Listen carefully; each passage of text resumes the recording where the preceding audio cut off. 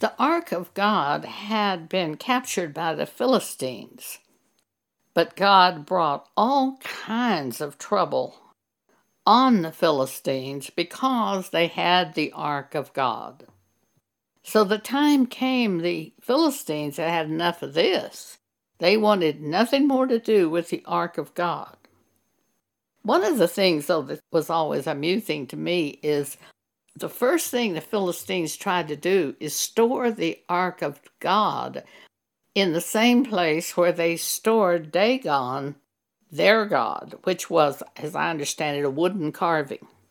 The next day, Dagon was lying on its face there before the ark of God. So they set Dagon back up. They went back the next day, and the palms of Dagon's hands had been cut off, and Dagon was once again fallen down before the ark of God. So the Philistines said, we don't want any more of this because he's interfering with our god, Dagon. They didn't say Dagon has no power. So they wanted to remove the ark of God. They also wanted to remove the ark of God because God kept bringing physical plagues upon them. And they got to the point where they didn't want any part of this ark of God. So they decided to put the ark of God on a new wagon and put a milk cow in front of it and drive it away from them. And whichever way it went was fine with them. Well, it ended up at the house of a person who was a child of God. And God greatly blessed him. But David wanted to move the ark of God to the city of David. So this was the intention that David has when he set out to move the ark of God. And in 2 Samuel 6 we read, again David gathered together all the chosen men of Israel, 30,000. And David arose and went with all the people that were with him to bring up from thence the ark of God, whose name is called by the name of the Lord of hosts, that dwelleth between the cherubims. And they set the ark of God upon a new cart, and brought it out of the house of Abinadab, that was in Gibeah. And Uzzah and Ahio, the sons of Abinadab, drove the new cart. And they brought it out of the house of Abinadab, which was at Gibeah, accompanying the ark of God. And Ahio went before the ark. And David and all the house of Israel played before the Lord on all manner of instruments made of fir wood, even on harps, and on psalteries, and on timbrels, and on cornets, and on cymbals. And when they had come to Nashon's threshing floor, Uzzah put forth his hand to the ark of God, and took hold of it, for the oxen shook it. And the anger of the Lord was kindled against Uzzah, and God smote him there for his error. And there he died by the ark of God. And David was displeased, because the Lord had made a breach upon Uzzah. And David was afraid of the Lord that day, and said, how shall the ark of the Lord come to me? How am I going to move this? I don't want anything to do with this, was basically what David was saying, and yet he wanted to move the ark of God to the city of David. So David would not remove the ark of the Lord unto him into the city of David, but David carried it aside to the house of Obed-Edom, the Gittite, and left it there. And the ark of the Lord continued in the house of Obed-Edom, the Gittite, 3 months. And the Lord blessed Obed-Edom and all his household, because of the ark of God was with them. David's going to try a second time to move the ark of God. This time, David is going to take great caution in handling things of God. He's going to return to the instruction that the Levites would move the ark of God. He has seen you can't handle things of God by your own methods. Today, churches set things up all the time by their own methods. And they call their pastors things like vicars. Catholics call them pope, and they call them cardinal and archbishop and all kinds of titles. And they set up all kinds of things by their own will inside the church buildings. And they do all kinds of teachings which are opposite to the New Testament scriptures. And church people do all manner of works which they think are good. But Jesus said in Matthew 7, verse 21, "Not everyone that saith unto me, Lord, Lord, shall enter into the kingdom of heaven, but he that doeth the will of my Father which is in heaven. Many will say to me in that day, Lord, Lord, have we not prophesied in thy name? And in thy name have cast out devils? And in thy name done many wonderful works? And then will I profess unto them, I never knew you. Depart from me, ye that work iniquity." This will happen at the day of judgment. They will come thinking they've done good works, only to be told by Jesus, I've never known you. The work you've done wasn't authored by God. Depart from me. A minister in the New Testament church today must be appointed by God, by Jesus, from heaven. It's just like Jesus did with Saul, who is Paul. He called him by name and put him into the ministry, and he caused him to be born again instantly. And Saul said to Jesus, well, what must I do? Let's read that, Acts chapter 9. You can't put yourself into the ministry by your own desire. You can't put yourself into the ministry by going to Bible school or a seminary. You must be called by God. Many years ago, when I lived in Dallas, someone from Dallas Theological Seminary contacted me and invited me to come to the seminary and try to work with their young preacher boys, because they said they are so bad at preaching. You have a doctorate in education, and maybe you can help them. They were bad at preaching because they weren't called by God. Now, I didn't know that at that time, but I do now. You must be called by God. You cannot just decide, I want to be a preacher. I'll go to such and such seminary. You have to have the call of God on your life. And here's an example of the call of God. Acts chapter 9. And Saul, who was Paul, yet breathing out threatenings and slaughter against the disciples of the Lord, went into the high priest, and desired of him letters to Damascus to the synagogues, that if he found any of this way of Jesus, whether they were men or women, he might bring them bound unto Jerusalem. And as he journeyed, he came near Damascus, and suddenly there shined round about him a light from heaven. And he fell to the earth, and heard a voice saying unto him, Saul, Saul, why persecutest thou me? And he said, Who art thou, Lord? And the Lord said, I am Jesus, whom thou persecutest. It is hard for thee to kick against the pricks. And he, trembling and astonished, said, Lord, what wilt thou have me to do? He is now born again. He's completely changed. He was en route to Damascus to capture the followers of Jesus. Now, on the road to Damascus, he's completely changed, and he is one of the followers of Jesus. That's being born again. And that's how we're born again. And the call of God was on Paul's life to be a minister. And the Lord said unto him, Arise and go into the city, and it shall be told thee what thou must do. Now notice verse 7, and the men which journeyed with him stood speechless, hearing a voice, but seeing no man. And the thing about these men, they weren't called by God to do the work of God.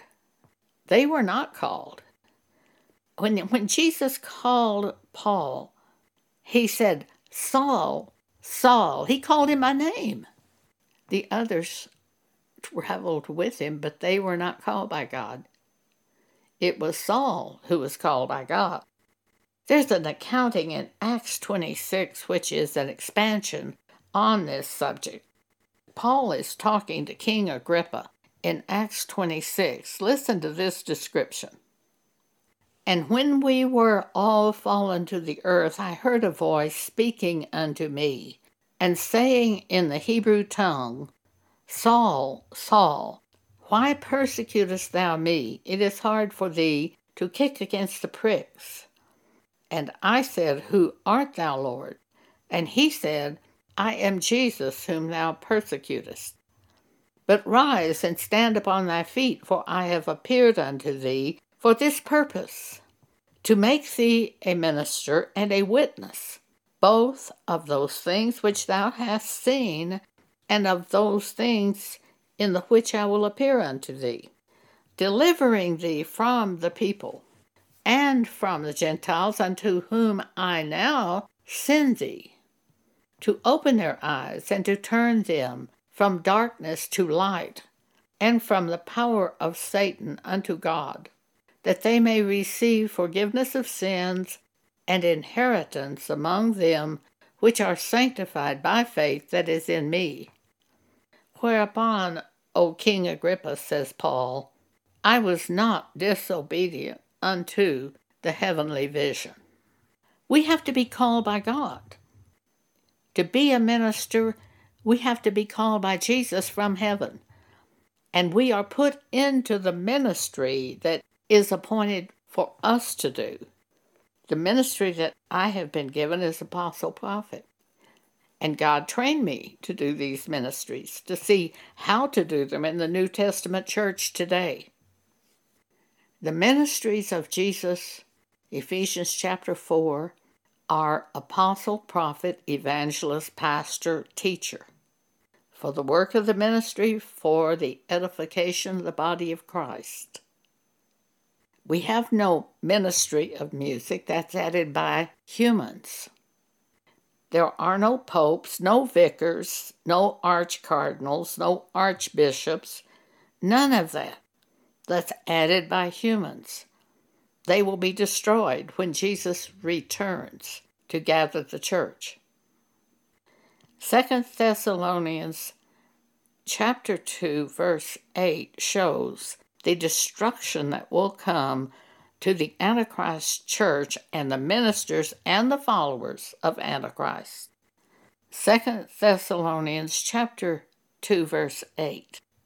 When Jesus comes, and then shall that wicked be revealed, whom the Lord shall consume with the spirit of his mouth, and shall destroy with the brightness of his coming. For many years I've been against Notre Dame football, and I just wouldn't watch a football game that had Notre Dame in it because I was against them. The Catholic Church is so abominable and has added so many things not in the Bible, and has even told their followers, don't read the Bible, you might get mixed up. Certainly I don't support something like that. That's Antichrist. But it's just one of many Antichrists. Many of the Protestant churches have Antichrist preachers too that change the doctrines of the New Testament Bible to get approval of the people. Well, all of these people will be destroyed at the time Jesus returns if they stay in that Antichrist situation. So God said to me concerning this thing of Notre Dame football, it really doesn't matter if they win or lose, for that won't destroy the Catholic Church, but Jesus will when he returns. And God took me to this section of Scripture, 2 Thessalonians 2, verse 8. And then shall that wicked be revealed at the return of Jesus, whom the Lord shall consume with the spirit of his mouth, and shall destroy with the brightness of his coming.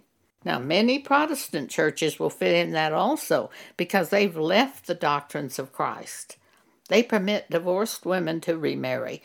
They never tell the men the words of Jesus in Matthew 5:32, which is, the man who marries a divorced woman commits adultery. They don't do that. They hold that doctrine back because it would be unpopular. When I lived in Lubbock, Texas, I attended a museum dinner at Texas Tech University. It was a pre-seated dinner, so you found your little placard and sat down where you were assigned. As I approached the table where I was to be seated, there was a man sitting there who was wearing the largest cross around his neck that I have ever seen. It was wooden, and it must have been 6 to 8 inches long. I thought, oh no. And they seated me next to this man. He began talking to the people at our table, and he said, "Oh, we have such a problem at the church." He said, "I'm a former pastor at Indiana Street Baptist Church, and we have a terrible problem." Everybody looked up to see what the problem was. And he said, "We have built on to the auditorium 3 times, and we can't seat all the people who are trying to come to church." And I said to him, "Well, if you would begin speaking what Jesus says in Matthew 5:32, about half of those people would get up and leave you, and you would no longer have a problem seating the people at your church building." Let's read Matthew 5:32. Jesus said to the men of the congregation, "But I say unto you, that whosoever shall put away his wife, saving for the cause of fornication, causeth her to commit adultery, and whosoever shall marry her that is divorced committeth adultery."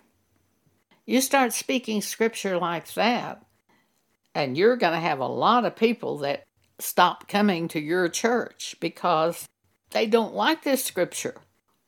And yet this is what Jesus said in the New Testament Bible.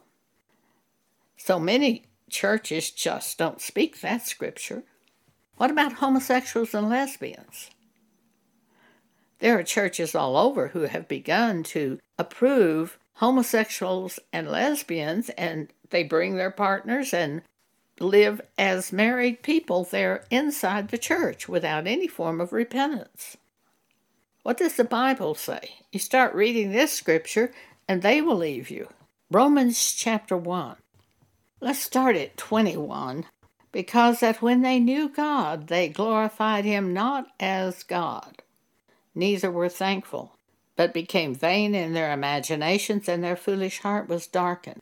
Professing themselves to be wise, they became fools, and changed the glory of the uncorruptible God into an image made like to corruptible man, and to birds and four-footed beasts and creeping things. Wherefore God also gave them up to uncleanness through the lust of their own hearts, to dishonor their own bodies between themselves, who changed the truth of God into a lie, and worship and serve the creature more than the Creator." They look at the mountain and they say, "Worship the mountain," instead of worshiping God who created the mountain. "For this cause God gave them up unto vile affections. For even their women did change the natural use into that which is against nature. And likewise also the men, leaving the natural use of the woman, burned in their lust one toward another, men with men, working that which is unseemly, and receiving in themselves that recompense of their error which was meet. And even as they did not like to retain God in their knowledge, God gave them over to a reprobate mind to do those things which are not convenient." Romans chapter 1. I have never heard anybody at any church read Romans chapter 1 aloud to the congregation. It would offend homosexuals and lesbians. They would leave your church group. When we read a scripture such as this, and the homosexual or lesbian sees that in the sight of God this is a sin, they will be saved. But they withhold the scriptures because they don't want to offend them. Some would be offended. Some will be saved. That's what the Word of God does. So you cannot change the doctrines of the New Testament Bible. That's all we have to go by in the church. You can't call ministers anything other than apostle, prophet, evangelist, pastor, and teacher. And you can't call them reverend, because the Bible says holy and reverend is God's name. And there's not any example in the New Testament Bible where any minister called himself reverend. When Paul identified himself in the epistles, he said he was an apostle by the will of God. He also identified himself as being an apostle and teacher. Peter said that he was an apostle and elder. Now, concerning elder, you had to be the husband of one wife and have children who were obedient, showing that you had your household under control, because it says in the Bible that if you can't control your own house, you can't control the church of God. Today they've changed that completely. I even saw the other day where a woman was a bishop. A bishop is the husband of one wife, according to the Bible. And a bishop and elder are the same office, interchangeable, in the New Testament Bible. Well, a bishop or an elder cannot be a woman. A bishop or an elder is the husband of one wife, having their children under control of God, demonstrating to the church that their children are under the control of God through them. You don't change the Bible. The Bible is that which we go by. The New Testament Bible is our doctrine for the New Testament church. But many churches cast out these scriptures. At Word of Faith, one of the men who was an elder was a divorced man who wasn't even married. He had one child that he hadn't seen in years. To be an elder or a bishop, according to the Bible, you must be the husband of one wife and have multiple children. That's what Peter was, because he identified himself as an apostle and elder. Paul was not married. He couldn't have been an elder. These are important details that keep the church in order, under the control of God. For all Scripture is given by the inspiration of God, and shows us what is profitable for our doctrine and how to correct ourselves. So we go by that. Well, David is trying to move the ark, and so the second time he lets the Levites move it. Now we're going to have success. 1 Chronicles chapter 15, verse 2. Then David said, "None ought to carry the ark of God but the Levites. For them hath the Lord chosen to carry the ark of God and to minister unto him forever." So by setting up the Levites to move the ark of God, they succeeded. When they let others try to move the ark of God, and one of them touched it, God killed him. Do things God's way is what this shows us. If you try to set up sacred things, ministries, churches, when you try to set that up by any method other than what is prescribed in the New Testament Bible, you will bring destruction and penalty upon yourself. And those of you who attend those churches that are set up by the will of man bring destruction and penalty upon yourself. You can't do it. And that's what this section shows us when David tried to move the ark of God. Thank you for allowing me to share this with you today.